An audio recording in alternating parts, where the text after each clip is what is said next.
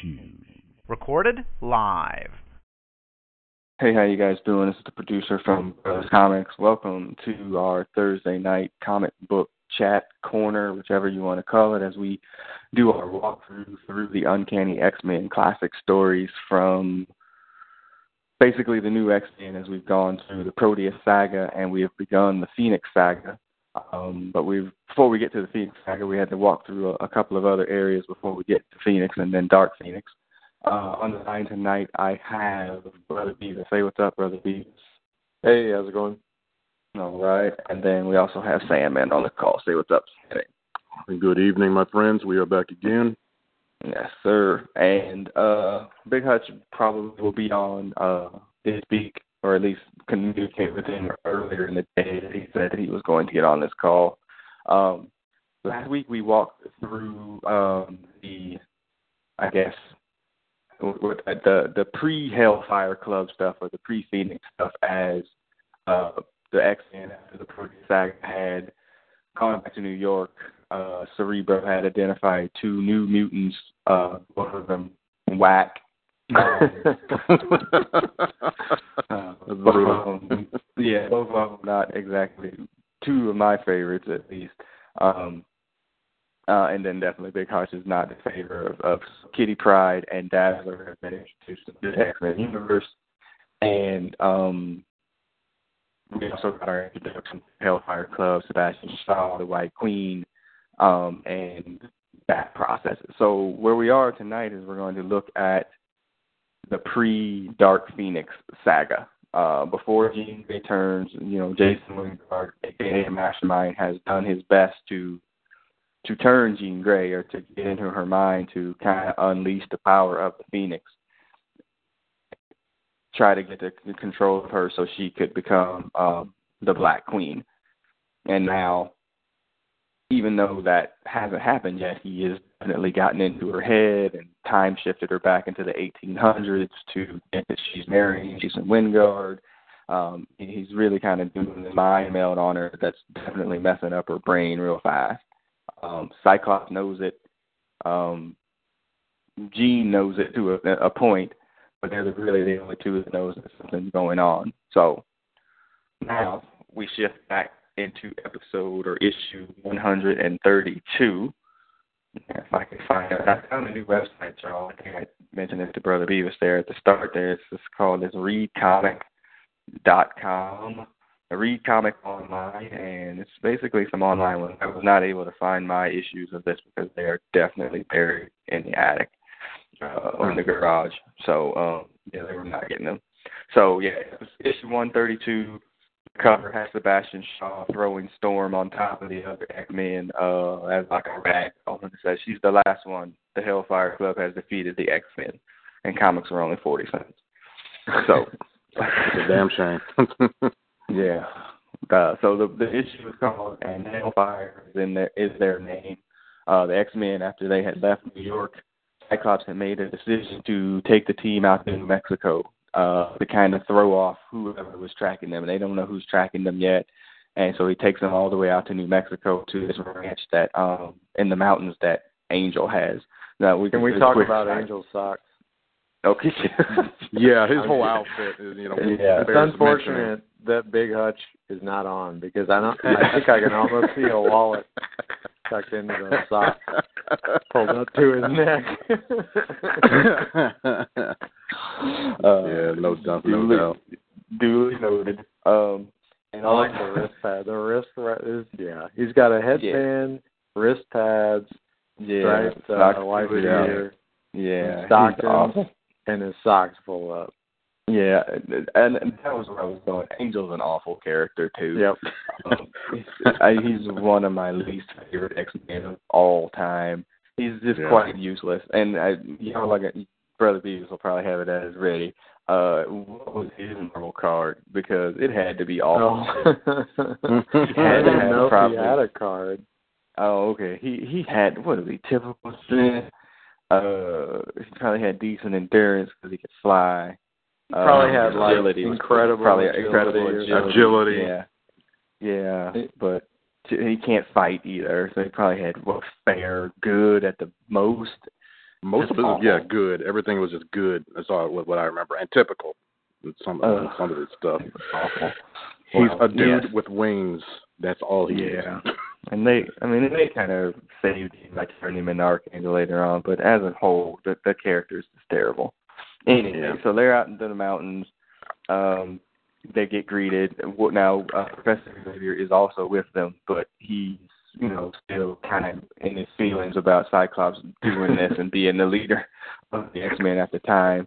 It's going to come up later again.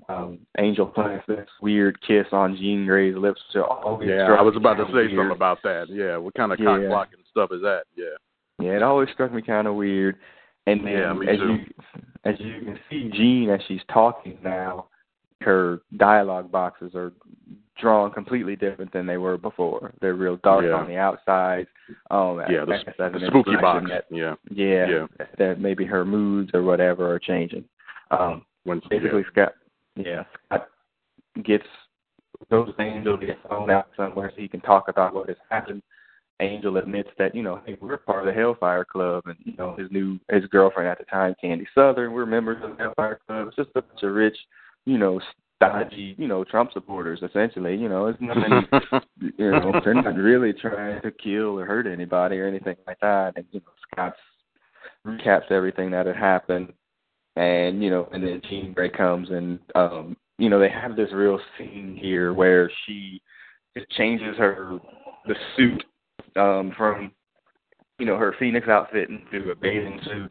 And, her and Scott have this alone time where she's actually able to, keep his optic glass in check. It's like this real, the interesting scene because she wants to see his face, which they also kind of played this scene out in X3. Y'all remember that? Before she sucked the life force out. Right before she killed him. Yes. Yeah.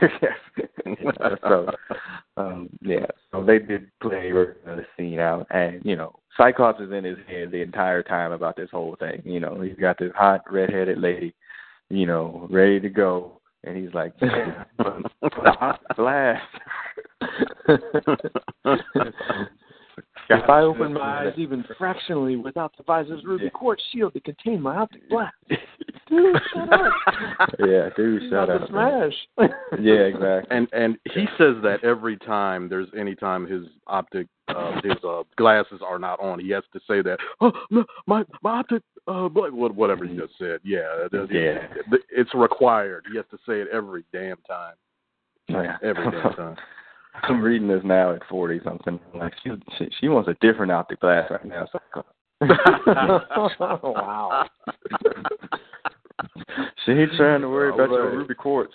Yeah, she's worried about your ruby quartz at this point. She's into something else. So the scene shifts back to New York, and it does a time shift of I think a week or something like that.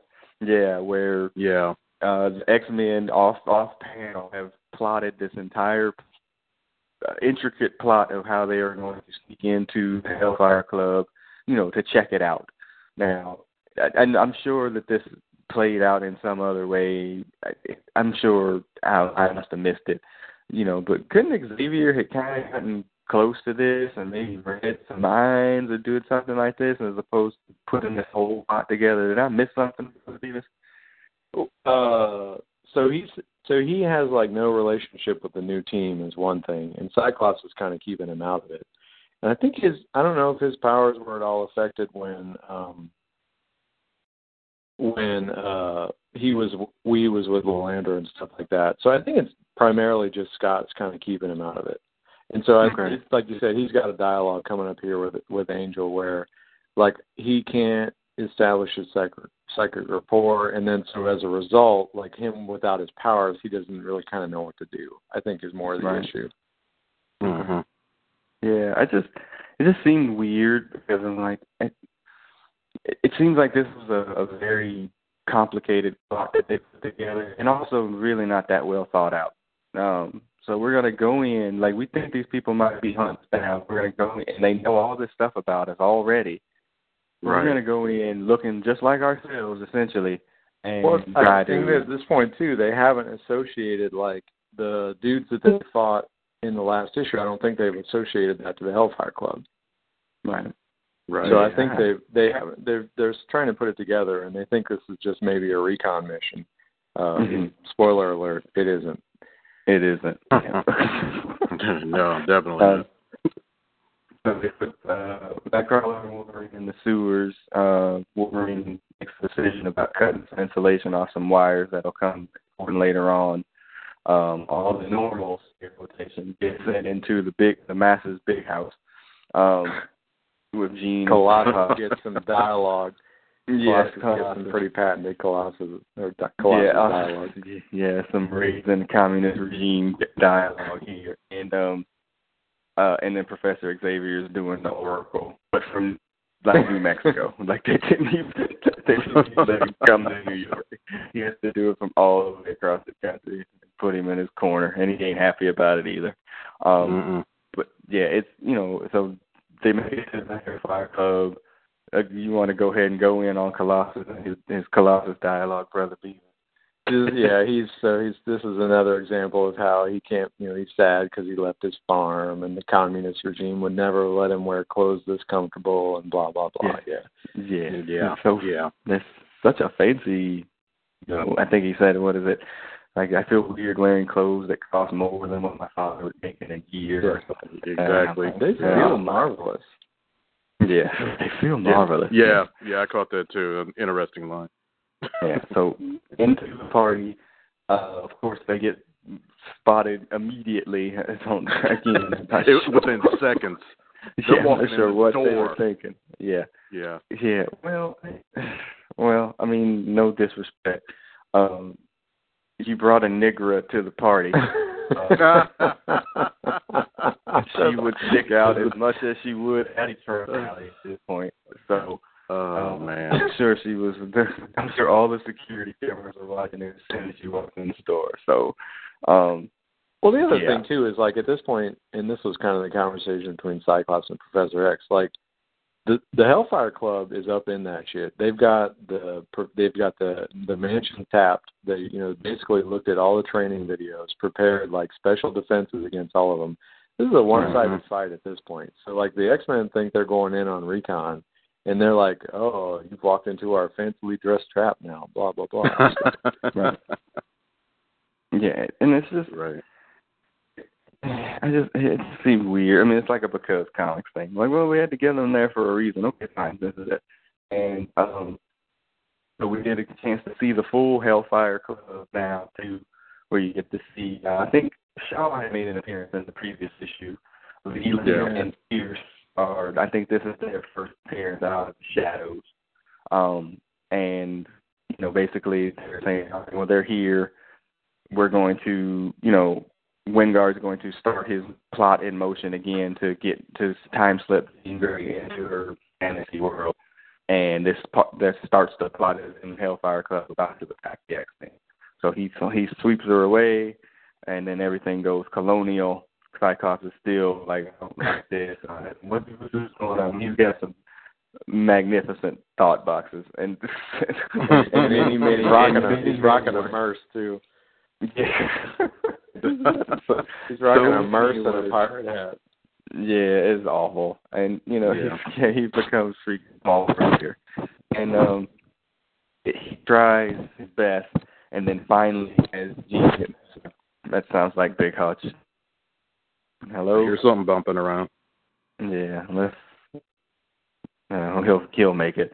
So yeah, Jean Grey gets swept away by Wingard, and finally Cyclops sees through the mask of him being Mastermind and recalls back to when he saw the Shadow back in the previous issue or 2 issues ago, and then he gets freaking mollywopped by a Phoenix Blast, and then we finally see the first appearance of the. Well, I guess it's not their first appearance, but she is the Dark Queen, or the Black Queen. Black Queen.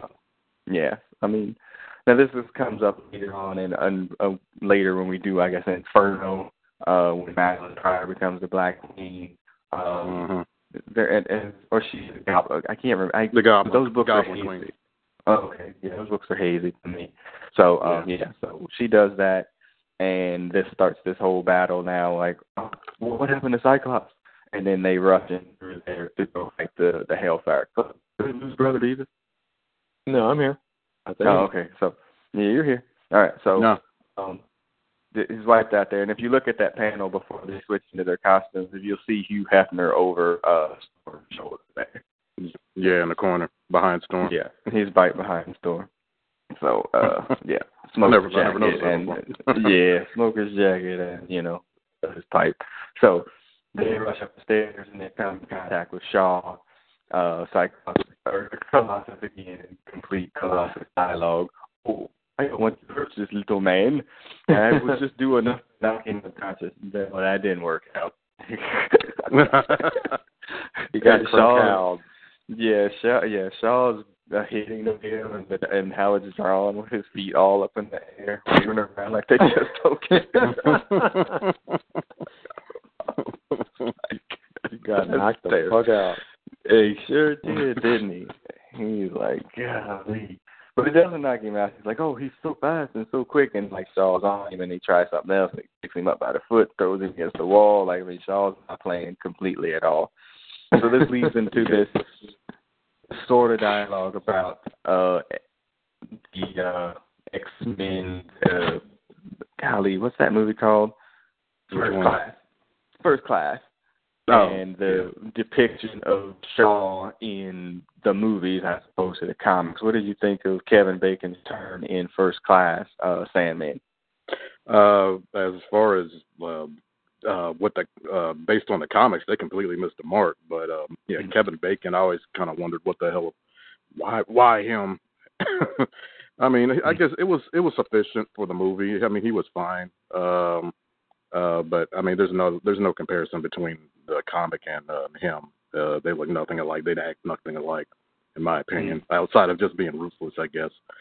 But I mean, it worked in the movie, so I guess that's all they needed. Brother Beavis.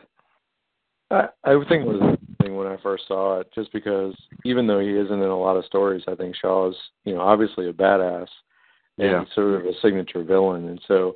They essentially used his power was still like he could absorb energy and direct it, but instead of just making him stronger, it was more like a Bishop's power.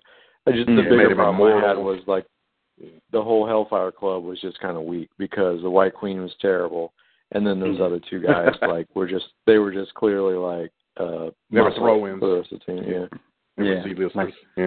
Yeah, who pay the least amount of money to get the rights to whoever these unknown characters are. It's kind of like Avalanche. Go for it. Yeah. And then Azrael, I guess we gave him, but I thought Kevin Bacon actually did yeoman's work in that movie. Like I thought he, kind of played his role. I know Brother B and I have had this conversation about that lady that played the White Queen and how awful she is. I mean, she's just a terrible actress, and she can't emote. Like, she has zero ability to emote. Like, her face has completely been Botoxed forever. And, I just... January Jones is her name. Yeah, I just can't, with her. Like, it's such a terrible depiction. And she might have filled out the costume, but she was just awful.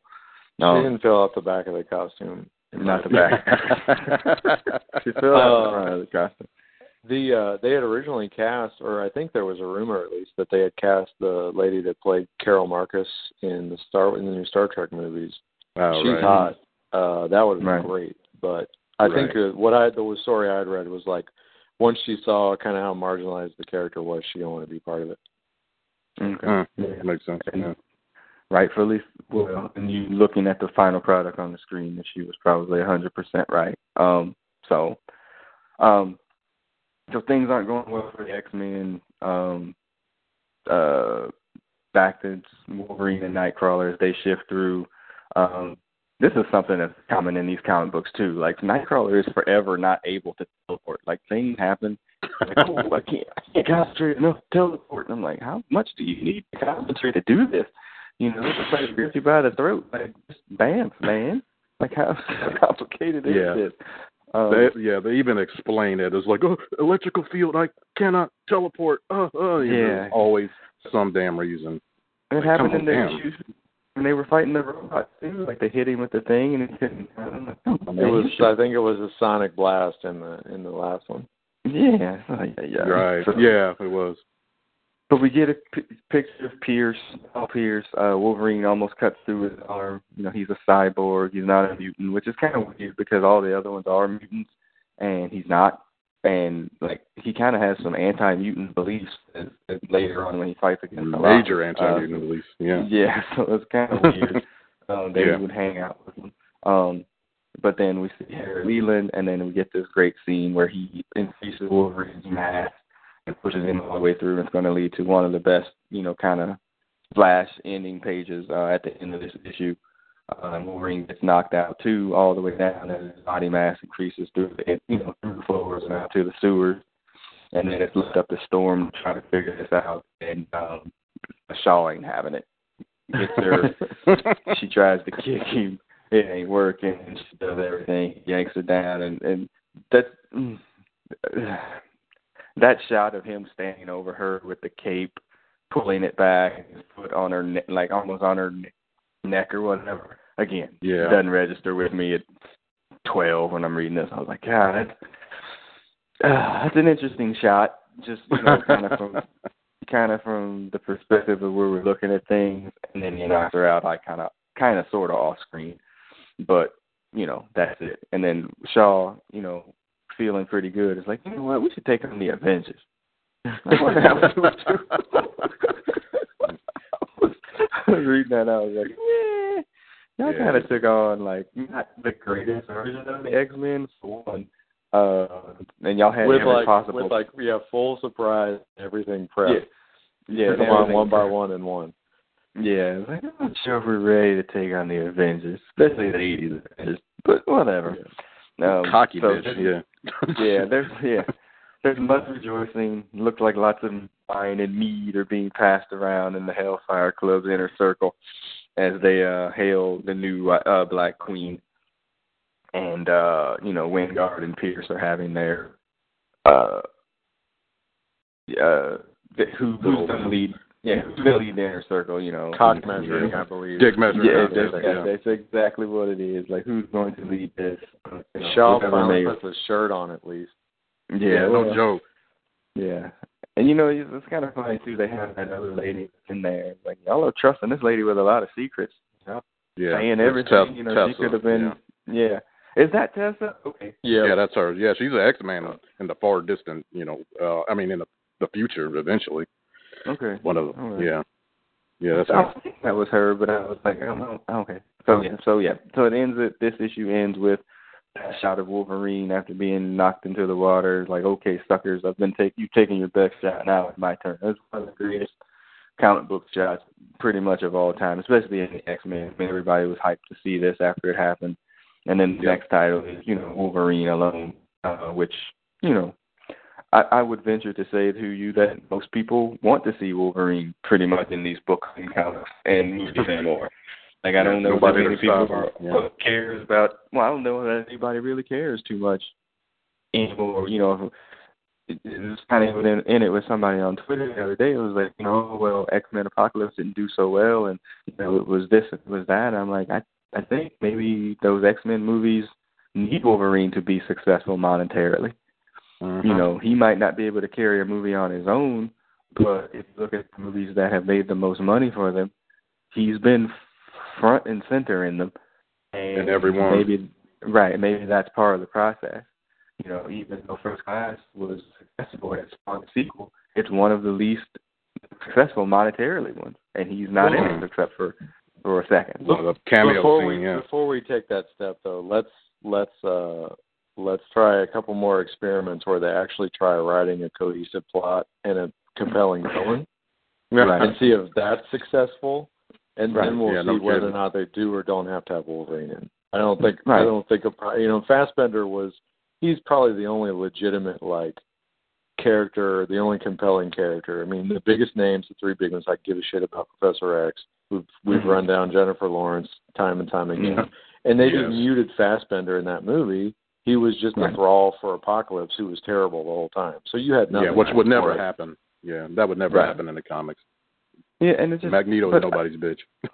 Yeah, but I just think that Fox being Fox, #Fox on a Fox, that they are always they really think that that people care about the expanded X universe, and I would dispute that mightily. That I don't think that most people care. I saw something today. They were like, "Oh, there's going to be a New Mutants movie." I hate New Mutants, man. I never cared about New Mutants. I would almost sooner watch Power Pack than I would watch a New Mutants movie. So I mean, I could care less, and I don't know that they know that an expanded mutant roster. I don't think that anybody cares about. You got like your core, probably 10 mutants that people really give a damn about, and you might need to keep it at that. Like 10 might be a stretch, but I'll say 10. We'll give you 12. 12 mutants that people really care about. The rest of them is just that's whatever, man. That's fun. I don't understand why that Fox really thinks that we all care. We want Wolverine. You went through all these movies in 17 years and never gave us Wolverine in the yellow costume. That's awful. We need to see that at once. That'll never happen under Bryan Singer's watch. As long as he's there, that's never going to happen. Right. I can assure you that. Matrix uniforms. All right. Anyway, so if issue 133, Wolverine lashes out, or Wolverine alone, in Claremont and Byrne. And I mentioned this at the end of the last podcast. Like they're on a tear here. Same writer, same artist, on an absolute stretch run here of books that are high quality in terms of writing and art history. And it's going to continue at least for another 5 issues here.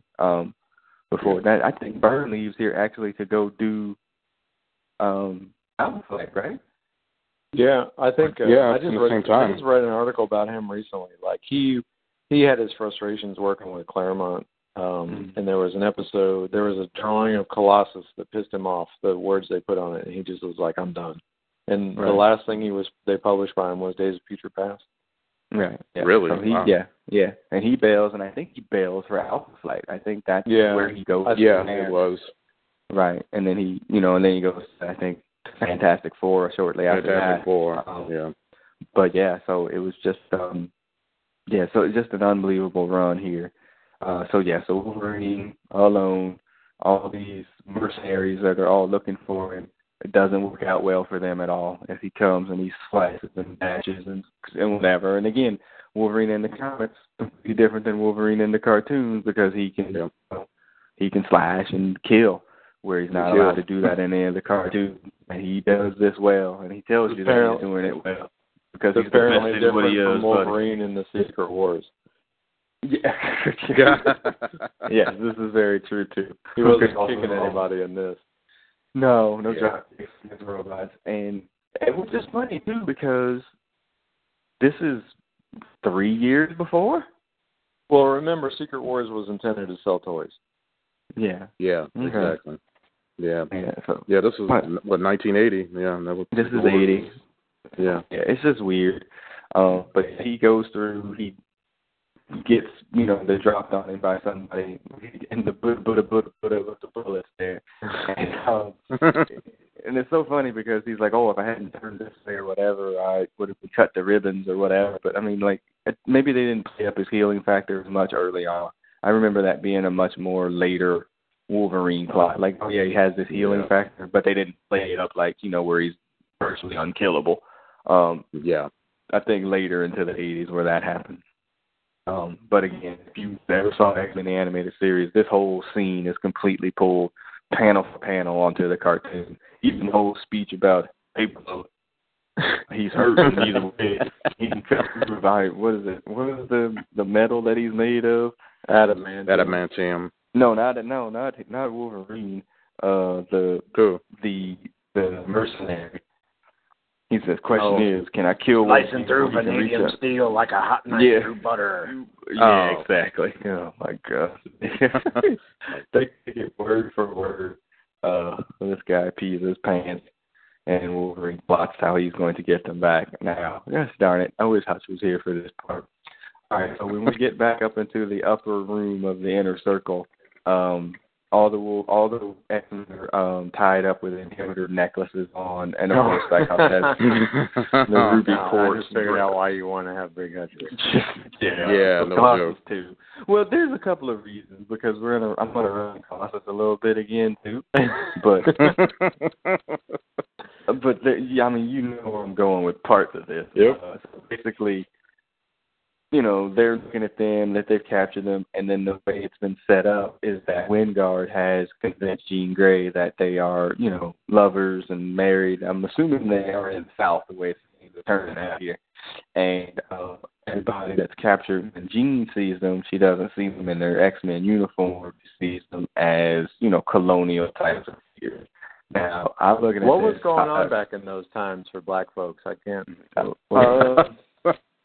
That was what I think they thought now was they were working. That's not good times. Yeah, no, it wasn't good times. They were working hard for no money. Basically, you look at Colossus. Colossus looks like Tommy Lee Jones. Nightcrawler and his thing. He looks. I have a picture or a name in my head, but I can't pull it out. Like Errol Flynn or something. Errol Flynn. Yeah, something like that. Yeah, Errol Flynn, something. And that's Storm, what they always named it. Yeah. Yeah, Aunt Jemima. Straight up. Basically. Except she ain't fat. That's the only thing. There's a difference. Yeah. But look at the difference. If you look at this, and it's subtle, but if you look at it, like her lips are much bigger as a slave than she is as Storm, and much more and much redder. Her nose. Yeah, it's a completely different drawing, and like, golly, this was thought about. Like, y'all didn't just come up with this. Somebody thought about this, and they drew it. I mean, and when they get into the other shots too, where you see her with her headdress on, and she's about to get, freaking mollywopped here, as a slave, cracked across the face with a whip. Yeah, straight up. The face. I mean, this is unacceptable. In modern times, this is completely unacceptable. Totally get it. And in and of itself, outside of everything else, like, I get it. Like, I understand what they were doing, but you can't really be sure and not have this because it comes off 30-something years later. It comes off extremely insensitive at a minimum, and then damn right overtly, outrageously racist on the maximum side of that. So it's somewhere in between. And I'm just like, golly, man, come on, man. I mean, somebody plotted and thought this out, and thought that to make her look different when they made her the slave. Just one of those things that comics or whatever, Cyclops can't see because he got a ruby quartz freaking. Yeah, I was calling him the Red Hood as I was reading it with her. There was Benjamin. I'm like, oh yeah, I guess he turned into the Red Hood from Batman, So, just the whole complete thing. And then this is the first establishment of the psionic rapport between Jean and Scott, where she's in his head and he's her, and vice versa, that they can communicate with each other in their head at all times. Kind of a weird plot device. One that actually plays out over a significant period of time in the comic books. Like, after her death and when she comes back, that plays out on their psionic rapport, like, all the way through. Even in the X Factor, when she's back to being Marvel Girl. So, I don't know. Sorry, did that read any differently than I did the thing with Storm? Am I reading it wrong? Am I being overly sensitive? No, I remember reading it back in the day, and I was like, really? They got some slave shit up in this damn thing? And I remember being kind of, it's similar to you, producer. Just a little shocked. I was like, damn, what the hell are they trying to say here? They could have. I guess. And the collar and everything too. Yeah, everything. Yeah, and you're right about they completely draw her differently as the slave and as the Storm. Yeah, so I don't know what they were trying to say with that shit. Again, you could make it you could take it even deeper than I'm taking it. Like, okay, so kind of Storm has become in and of itself has become like this kind of a black even though her skin is black, but she has completely all white features, like, you know, between the hair and blue eyes, whatever. Only thing that's different is really the color of her skin. But when they needed to turn her into a slave, the nose got wide. I mean, you know, everything changed out completely different. I'm surprised they didn't, you know, the thing on. Like, I'm like, really? That's weird. Whatever. All right. So anyway, so things are working out for the X-Men. Shaw indicates to Scott or to Nightcrawler that we're gonna essentially, like, you know, do some apocalypse stuff and try to, like, create these super mutants based on your DNA, essentially, which is kind of weird. That was interesting. I was just reading this, and that was like the first time I noticed what their actual plot was. Yeah, that's what they're trying to do, is genetic engineering. They're super mutants. Yeah, and I was like, because it should be like, we need to genetically engineer some mutants because ours are pretty terrible. We've got one guy who's not even a mutant, another guy that makes people heavy. Yeah, exactly. If y'all don't want to join, he's like, I'm the shit. I'm about to roll up on Avengers Mansion, but these other guys, I don't know. Yeah, no joke. White Queen White Queen isn't even in this. Did she get taken out or what? Well, they said in there that she chose suicide over being captured, but we all know that, you know, can't kill Emma Frost. So, then the scene shifts to Muir Island, and then Banshee and Moira McTaggart have a conversation about, you know, we need to talk about Jean. Like, things are going wrong, and all that stuff that we hope that could hold back this power of the Phoenix. All that stuff is going away, but to be looked at again later. And then Charles and Angel have their little conversation about everything that's going on, and why, you know, Xavier is a bad leader, that he didn't follow Scott's lead after all of this, and, you know, he's mad that Baby got put in the corner, but he just really wants to help. And so the scene keeps shifting back in between, and now I thought it was interesting, like, he, you know, I was thinking about this when we did the last time. It was like, they all treat him like he's their dad and they love him. He's kind of a dick. And we were always Secret Wars. It was like, is he ever going to come back around? But here's a panel where he's like, you know, he actually admits, like, I resented Cyclops. I trained him to take over for me and be the leader of the X-Men. And then when he did, I was a dick about it. And so I think it is sort of nice, like, he finally does kind of accept that. I don't think he changes anything or anything like that, but it's sort of his moment of vulnerability. Right, and then that comes back once she does make the turn, and and they have that battle on the Sonic plane. You know that, you know, the teacher and student comes to forefront again, and he, you know, does what he has to do to make that situation as right as he could. You know, I think probably more than anything is the way Xavier is written at this point in time is that nobody really sure what he is. You know, like, well, I'm supposed to be with the Shi'ar, and now I'm back. Well, I'm supposed to, like, he's all over the place, and I don't think there's any real consistency with Xavier for a long time, really. I mean, I think, like you were saying up front, like, he breaks stories because he's so powerful, so they have to write him out. Yeah, he's almost like, in a way, almost like the Superman problem. I mean, he's so powerful. What are you going to do with him? They don't seem to know what to do with him. That's why they kind of banished him with the Shi'ar for, 20 books or whatever it was for a while. You know, and even when they brought him back, you know, he's in a background character. He's in New Mexico chilling with Angel. You know, so another awful character. Another awful one. That's terrible. I love his costume. I love Angel's costume. The red and white one in particular. It's great. He's a great looking mutant. Yeah, with typical strength. So terrible. Yeah. So Wolverine's got to try to get back to the main team.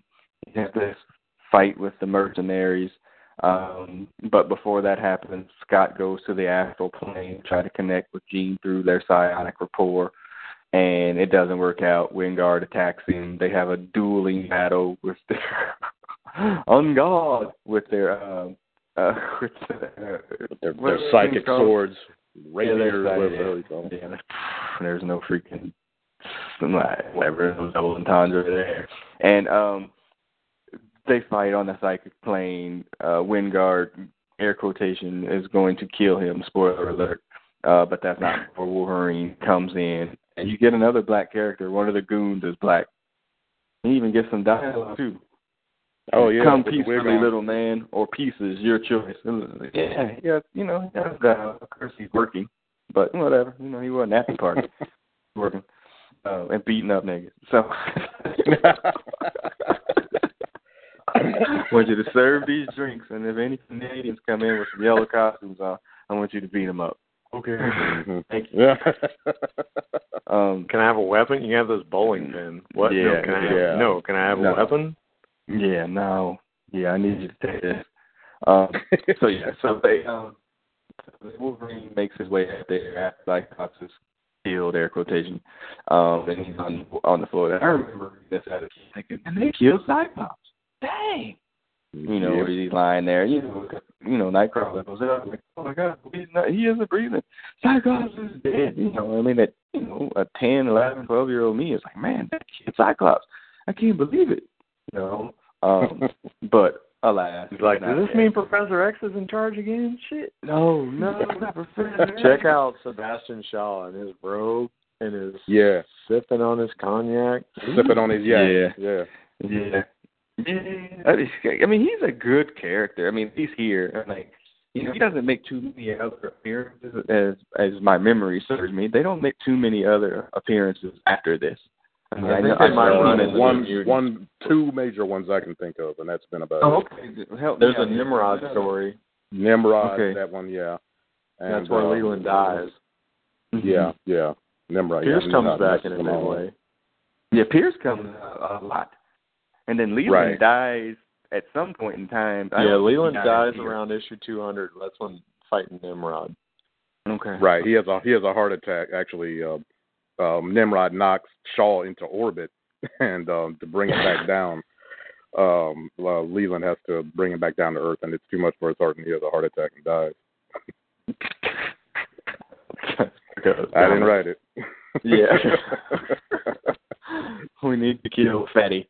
How are we going to do it? I think the Hellfire Club was in the New Mutants. Not that anybody here would know, because Magneto was part of the Hellfire Club at one point. So I think that's mostly what they were doing over the years. And then they pop up and they all get off because they were targeted by the Shinobi Shaw and the Game Master and all that shit.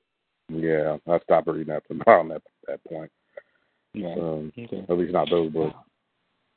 Well, so the last issue tonight is 134, and it is Too Late, The Heroes. Now, of course, Cyclops is not dead, but he felt like he was dead. Yeah, he felt like he was dead. My astral form died and almost killed my reality form, too. But as you see, if you look at that, you can see that the Black Queen, she's shifted. She's not all up in Wingard's business anymore. She's kind of got an off to the side look, like something is amiss. And, you know, they do this recap again. You see Storm, what do you say? In the middle there next to Tommy Lee Jones. It's just bad, man. That's just a bad look. It is a really bad look. They recap everything that has happened and the stuff from the 1800s or whatever. And Wolverine finally makes his way up into the inner circle of the Hellfire Club. Shaw, Fat James, Leland are not actually killing him. And, you know, the battle is going to begin. Now, Jean Grey has gained control of a little bit more control of her faculties. And she attacks Wolverine.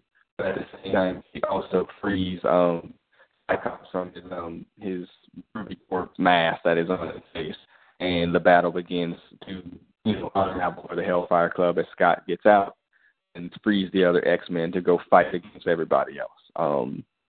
So anything struck y'all in there? Yeah, real quick. How exactly does Cyclops blast his helmet off when this is supposed to be a Ruby Quartz helmet, which utilizes his optic blast? If I'm not thinking about this right, so he says, "Okay, all I got to do is open my eyes," and his eyes were closed that whole time. Okay, that don't make no sense either. Well, that's because the glasses are held in behind his ears. And once this was unlocked, his glasses would fly off too if they weren't on his ears. But it works for me, I guess. Yeah. Have you ever heard the Ruby Quartz explained? Yeah. No. Not so I read something, and I'm sure this is something that every new writer makes up something different every 5 years. So what I heard, the only thing I've ever heard that made some sense, was that he has a field, an electrical field or whatever around his body that keeps the beams in, but when his eyes are open, it breaks down the field. And so what the Ruby Quartz does, it doesn't block it or anything. It recreates the field, and it closes the gap in the field that would let his blast out. What in the world? I never heard that one. I thought I'd heard them all. That was pretty good. Yeah. So it's not in that explanation. It's not that that he can't blast through a Ruby Quartz or something like that. It's the field. So, but that argument would mean that he probably couldn't shoot his helmet off either. Yeah, exactly. Right. Yeah, that's always bothered me. I mean, back in the day, I remember reading this, and I was like, I don't know if that makes any sense, but okay, comic books, whatever. Yeah. I mean, I mean, it's a good scene, actually. I mean, the way they set it up, the way he gets free, he goes take out, everybody and freeze everybody else. There's going to be a line here again with Colossus where Colossus does something stupid. Really stupid. Almost gets I was mad killed. at him, yeah. He almost gets himself killed, and he runs him for in the middle of the battle. And again, this is grade A peak Cyclops Cyclops territory here. This is not moody, broody Cyclops. This is not Magneto Cyclops, which is going on right now, or which is the most recent version of Cyclops. This is confident. I know what I'm doing. Mm-hmm. Captain America Cyclops. Yes. Yeah, the precision with which he uses his power, the quickness of his decisions, the strength of his tactics. Yeah, I mean, he's on. Yeah, exactly. So he knocks Leland out and down. Wolverine goes after him, and you get that great shot of Cyclops realizing that that you can't hit Leland with his blast, knocks out the floor, and Colossus makes his decision to attack a cyborg in his uniform, and he almost gets his face knocked off, which he probably should have. He's like, I should protect him in my whatever form, and Colossus is like, if that's true, you're luckier than you deserve. You should have anticipated that attack. You punk ass, I think is what he added. He straight up calls him a dumbass, and in a very nice way. And I don't know how to show Colossus here, but this is not a great version of Colossus. Like, young Colossus is not a great version. I don't really start liking Colossus really until after Secret Wars, until after he gets his ass kicked by Juggernaut in that bar fight. Like, I kind of started liking him then. But, like, after issues 200 and after Magneto becomes the leader of the X-Men, like, I like the character a lot more. And then when they brought him back to life from the Savage X-Men, the character was much more fully formed at that point in time. And I like that version of Colossus. But this version is awful. Like, he's so unsure of himself. He's such a wimp. Even though he has great power, he's just terrible. Like, he can't do anything. Yeah. The funny thing to me was always, where do his pants go when he transforms? Like, why do his I've always wondered that too. Yeah. I never noticed that. And I've noticed that for 30 years. Yeah, that's a great mystery of the world there. Unstable molecules. He has an electric field around his body, and the blue pants keep him. There you go. Let's go with that. So Cyclops in total command of the situation, sends Storm and Nightcrawler after Shaw. This is kind of an interesting group. Leland goes through the floor. He increased Wolverine's mass, and he pushes him all the way through. And then they make their attack on Shaw. And, they just do some absolute goofy stuff to try to get him out. But in between that, I love the Wolverine plunging onto Leland. Yeah, it's like, I got my one power. That's probably not a good idea. Yeah. but in between Shaw fighting Storm and Nightcrawler, there's a shit scene where we shift to the Avengers mansion. Beast is there. They got him on patrol, I guess monitor duty. Yeah, where everybody else is out fighting criminals. I'm on monitor duty, and then a call comes in about the X-Men doing something over in Manhattan, and he has to make the decision on what he's going to do. But at the previous time, he was already complaining about, should I make this call, or what am I supposed to do? I miss all my time with the X-Men or whatever. And he already the call, the police call that came in to go run towards his beauty buddy. I hate these two. He's not one of the 10 X-Men that I care about. I never really cared for the character. I'm more familiar with Beast, and I liked him more as an Avenger than I ever did as an X-Men. Ever. Well, half the original X-Men are whack anyway. What are the two most useful ones? Cyclops, Iceman, maybe Jean Grey, but not then, but later. So you got maybe 2 out of 5 that are worth something. He seemed like he was never strong enough for the other strong guys, and he was never fast enough for the other fast guys. And so he was he was stuck in the middle. He was kind of Spider-Man level ability, but without the gadgets. Right. Right. And I just never liked the character. I don't know if it was design. I don't know when they made him this freaking eloquent wordsmith or whatever too. I just never cared for the character. I was I don't like Beast. Well, that's that's the sort of one note writing from the 60s, right? So he's the Beast. He's strong, but he's smart, and that's go. That's right. 30 years of comics right there. So pretty much. Yeah. I like Dark Beast better than I like regular Beast. Oh yeah. Dark evil genetic experimenting on people Beast. There's actually a couple good there was in the tail end of the Grant Morrison run, there was one of the dystopian futures was one in which the Beast had basically taken the characteristics of the Dark Beast and was doing all sorts of manipulation and stuff like that. But okay. It's a much more interesting character at that to me. But Beast will be back. Don't you worry. Next week we will see the Beast again. And then it's just kind of a weird thing. You see Pierce and Wolverine and Colossus fighting again. Colossus gets really mad, because he assaulted him somehow, somewhere, and he snaps his arms and he gets the electric in the face, and Colossus, and then he's so strong and he's so wicked, and I can't take it. No, Colossus is one of my X-Men that I care about. He might make the list, but it's going to be close. And so, and now Shaw is being Afro Circus.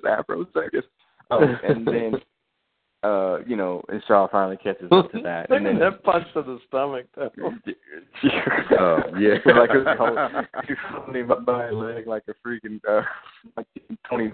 He got him outside a beast. Yeah.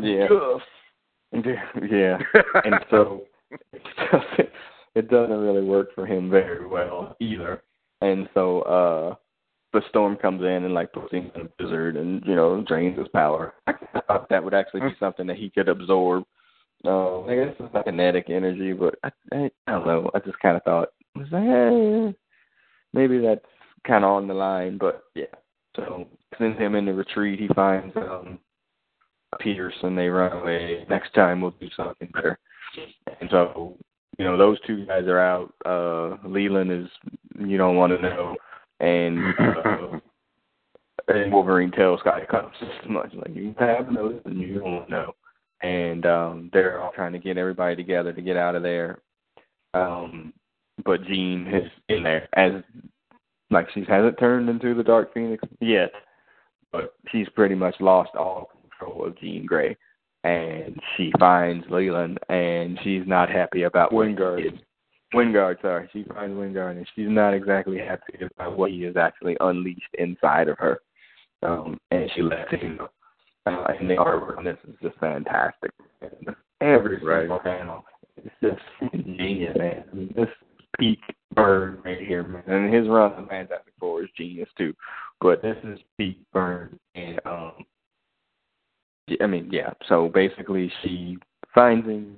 She lets him know that you should have done what you did because you have no idea essentially what you just unleashed onto the world. And she's wondering like how he got into her mind and whatnot. And she gives him all the power that he was looking for by reaching deep into the galaxy or something. I don't know, whatever, because comics. And she leaves him as a drooling pile of whatnot, like in the middle of the floor.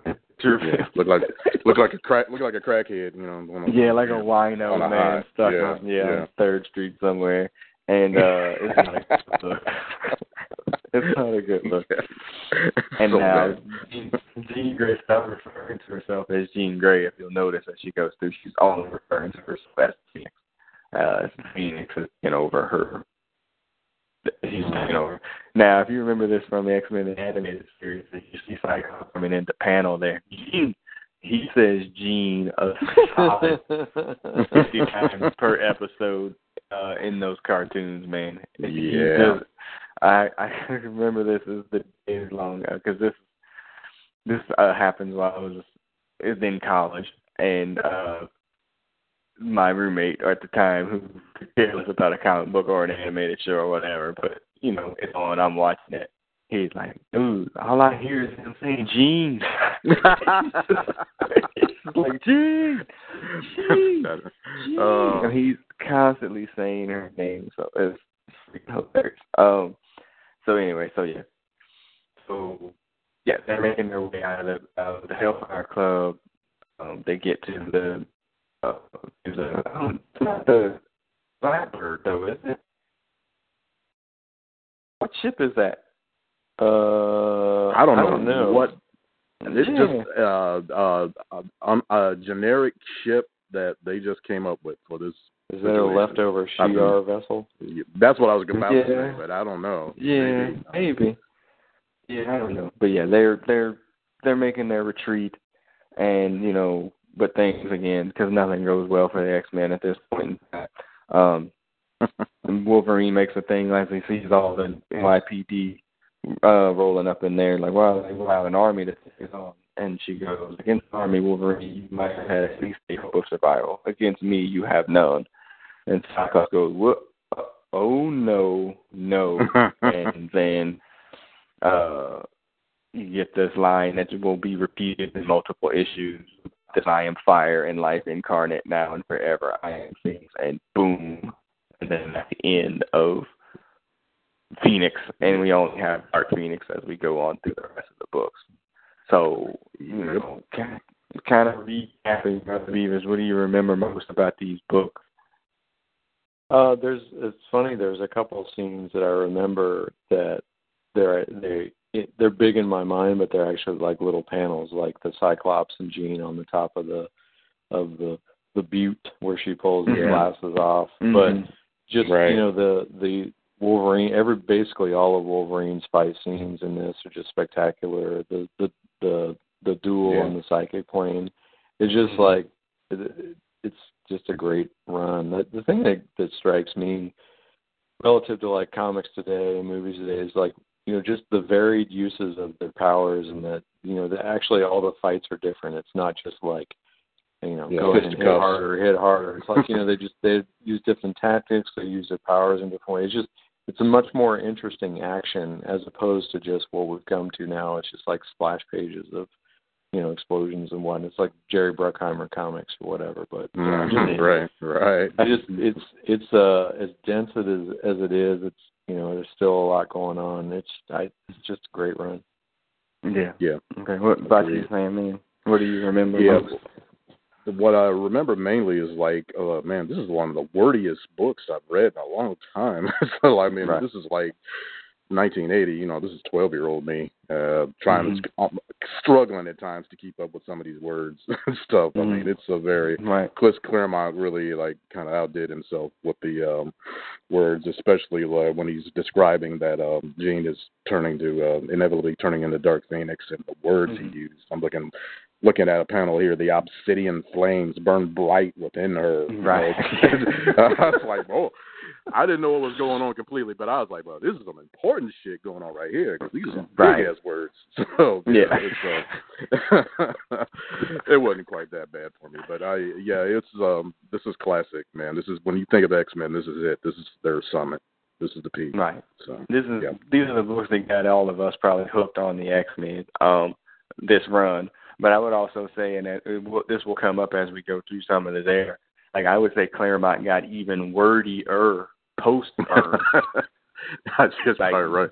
The thought boxes and the plot boxes are, in some of those books, are massive. I'm talking probably 50 words in a thought box or a plot box. And it's like, golly, this is so dense. Trying to just even get the dialogue, So I'm just like, man, oh man, what in the world, dude?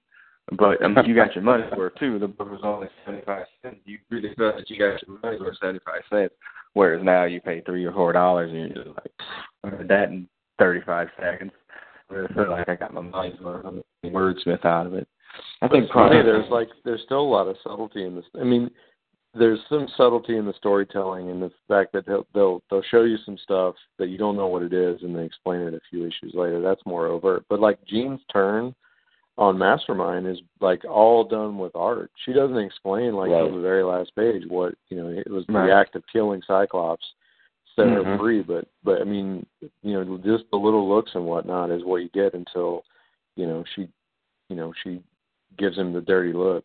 And even then it's not clear does Cyclops know that? It's because they don't do a lot of the interplay between them. So, I mean, I think that there's just a lot of storytelling going on, both with the art and the dialogue. Mm-hmm.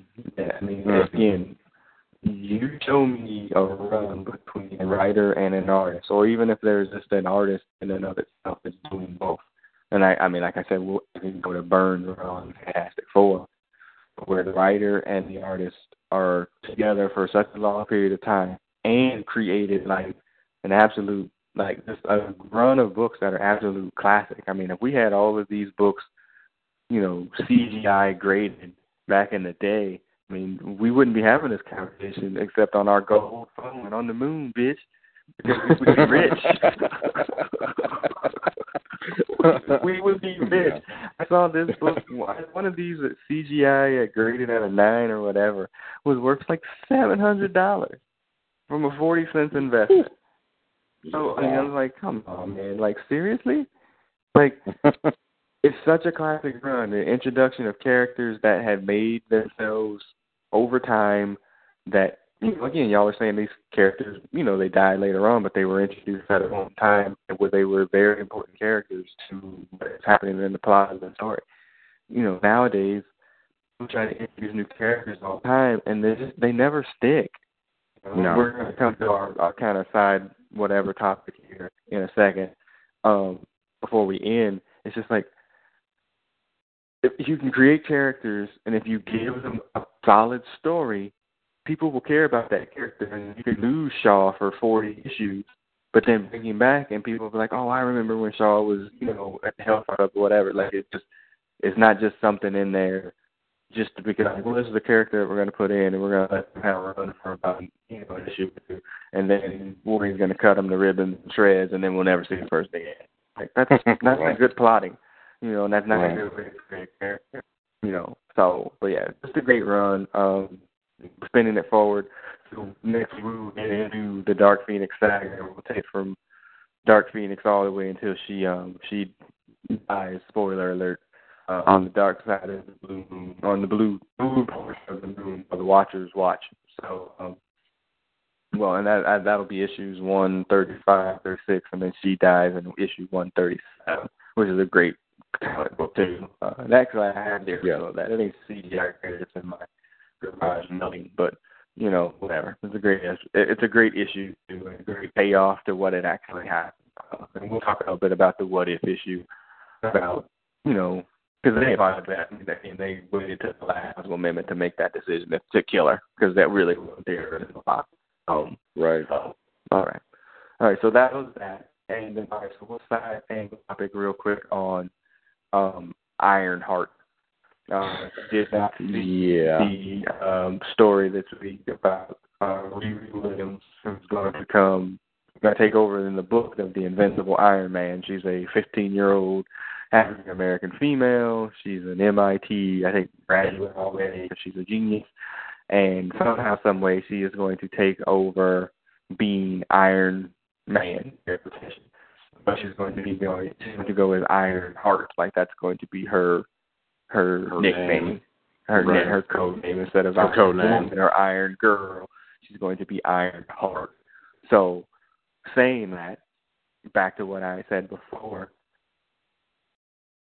if you're going to do this, Marvel, DC, or whoever is going to do this, if you're not going to give them a competent backstory and a significant push, this is just hot shotting the title onto somebody for a couple of weeks. It's all you're doing, Brother Beavis. Yeah, I agree. I mean, it baffles me the way they've adopted a stance where they seem like the only way they can introduce new characters at the expense of an established one. And it's like, and maybe it'll be great, but I don't know. The thing I was thinking is, like, if you really want to do away with everybody, rather than marginalize them all, just like turn time back on. Let them be 35. Let them be 40. Let them be whatever, and bring in a new generation and call it Iron Man : The Adventures of Ricky, whoever. If that's, do something like that, rather than just make it at the expense of, the other characters. Right. Sandman. Yeah, I agree with Beavis. It's the entire. I mean, all the main Avengers now have been replaced in the comics. I'm talking about by somebody else. You got.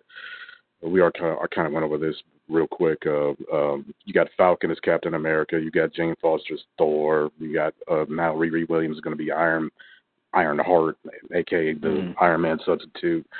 Yeah, I mean, this is clearly where Marvel's trying to push it in. It almost seems like forced diversity, like fake diversity almost. Yeah. That's like I'll admit I do read the Thor comic, because I used to read Thor back in the day, so I still kind of look into it now. And the stories actually aren't bad. It's just the fact that they still want to call her Thor, instead of Lady Thor or whatever. No, they went into depth that that's her name is Thor, and it's like, well, jeez, I mean, really, we can't do a little better than that, So I got mixed feelings on it. Yeah. Okay. Online. Yeah. My issue is that I've written those Plessy versus Ferguson comic book articles for the website a while ago. They're going to make her Iron Heart, but then in the same breath, Dr. Doom is going to be Iron Man. Yeah, so infamous Iron Man. Yeah, something like that. So you're going to have two characters again, one of them being a white dude. So she's really not Iron Man. It's the Spider-Man situation where you have Miles Morales as, domestic Spider-Man, and Peter Parker is international Spider-Man. Like, it's Plessy versus Ferguson, like separate but equal characters, but they're not, because at some point in time, Iron Man is going to be Tony Stark. Yeah, they're going to bring him back. This is the established canon in history. So, I don't understand, and I do understand, because it's always about money. Yep.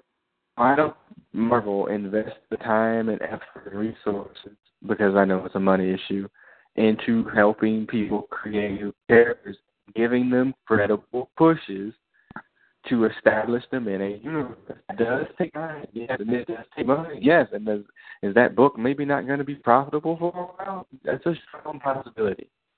But if you do it that way, at least you could put a character in a regular continuity without taking away from another character. Do we need another white superhero? No, we don't. Like, there need to be a space for a black female superhero that's not Photon or Storm or Raji. Yes, okay, yeah, we do need that, but couldn't have Riri Williams been somebody else? Definitely. You know what I mean? Like, it could have happened, and you kept her as, you know, it's just, it baffles me because I see the end game, and I know I'm supposed to enjoy the moment, but I see the end game, and I know the end game is at some point in time she's either, and Marvel paints some dust in the court. At some point in time, Tony Stark's going to be freaking Iron Man, so it's either you shift her into an alternate reality or you kill her. Yep. Or she's like, you know what? I don't want to be Iron Man no more. I'm just going to go get a regular job and shit. You know, fuck that. I'm just gonna go work at Macy's. I'm done being an Iron Man. You know, that's too hard. You know, I work too hard. I ain't doing that no more. So I mean, it's like you just like what's the end game here? You know, is it gonna end with a movie with Ironheart in it? You know, and the Infinity Wars, is Ironheart gonna? No, you know that ain't happening. It's never gonna happen. And you know, that's the amazing thing too is like the movies are the biggest thing ever. And yet they're going out of their way to distance the comics from them. Right. Yeah. Or which is even worse yet, or you'll have the whatever Iron Man, Dr. Doom, you have Ironheart, and then just like Captain America came back, then you'll have like an Invincible Iron Man or the Incredible Iron Man as Tony Stark. So if you want to, you know, hey, you know, you want to read the Women Iron Man, you want to read the Evil Iron Man, you want to read the regular Iron Man. You pick. Which, again, is the reason I believe the comics are dead is because there's too many damn comics. So, right. Yeah, I just don't know what the end game is. I mean, I'm going to buy the first issue. Sure, I'm going to buy it because, like, you know, my daughter would like to see, like, female Iron Man or whatever. That's fine. I have no problem with this. No problem supporting it probably for a couple of issues to see if it's any good. But, I mean, I know at a point in time that book's just going to be sitting somewhere and I have to wind up giving away to somebody at some point because it's not going to mean anything. It's like, yeah, you know, that's right. They did that for a couple of, you know, 12 issues, and then she just faded away, and they sent it to the Age of Apocalypse, and she was never seen again. So, whatever. Yep. That's pretty much it. So, yeah, that's it. All right. That's it. I'm done. All right. Well, cool. So, yeah, that was our Thursday comic chat for this week. I was actually going to get comic books today. I never made it to the door. But I do have some books I need to go pick up because it's been a minute. So, yeah, that's next week, get to Kill Phoenix.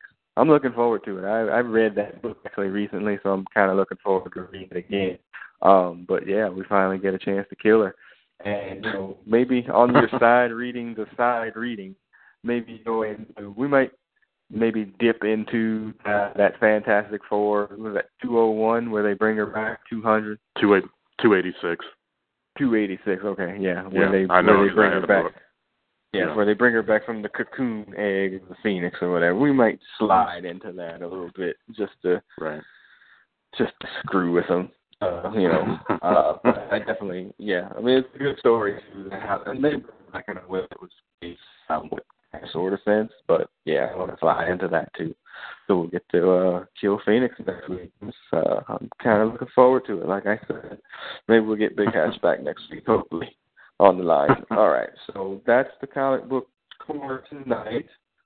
We're going to sign off. I am the producer. Go ahead and sign off, Sam. It's all right, y'all. Until next week, I'm out. All right. Sign off, Brother Beavis. I'll catch you in Humans next week. That's right. Humans are mutants, man. That's a whole nother story in the podcast. It's a whole nother, yeah. I'm not gonna do it. All right. So y'all see these, man. Peace. Peace.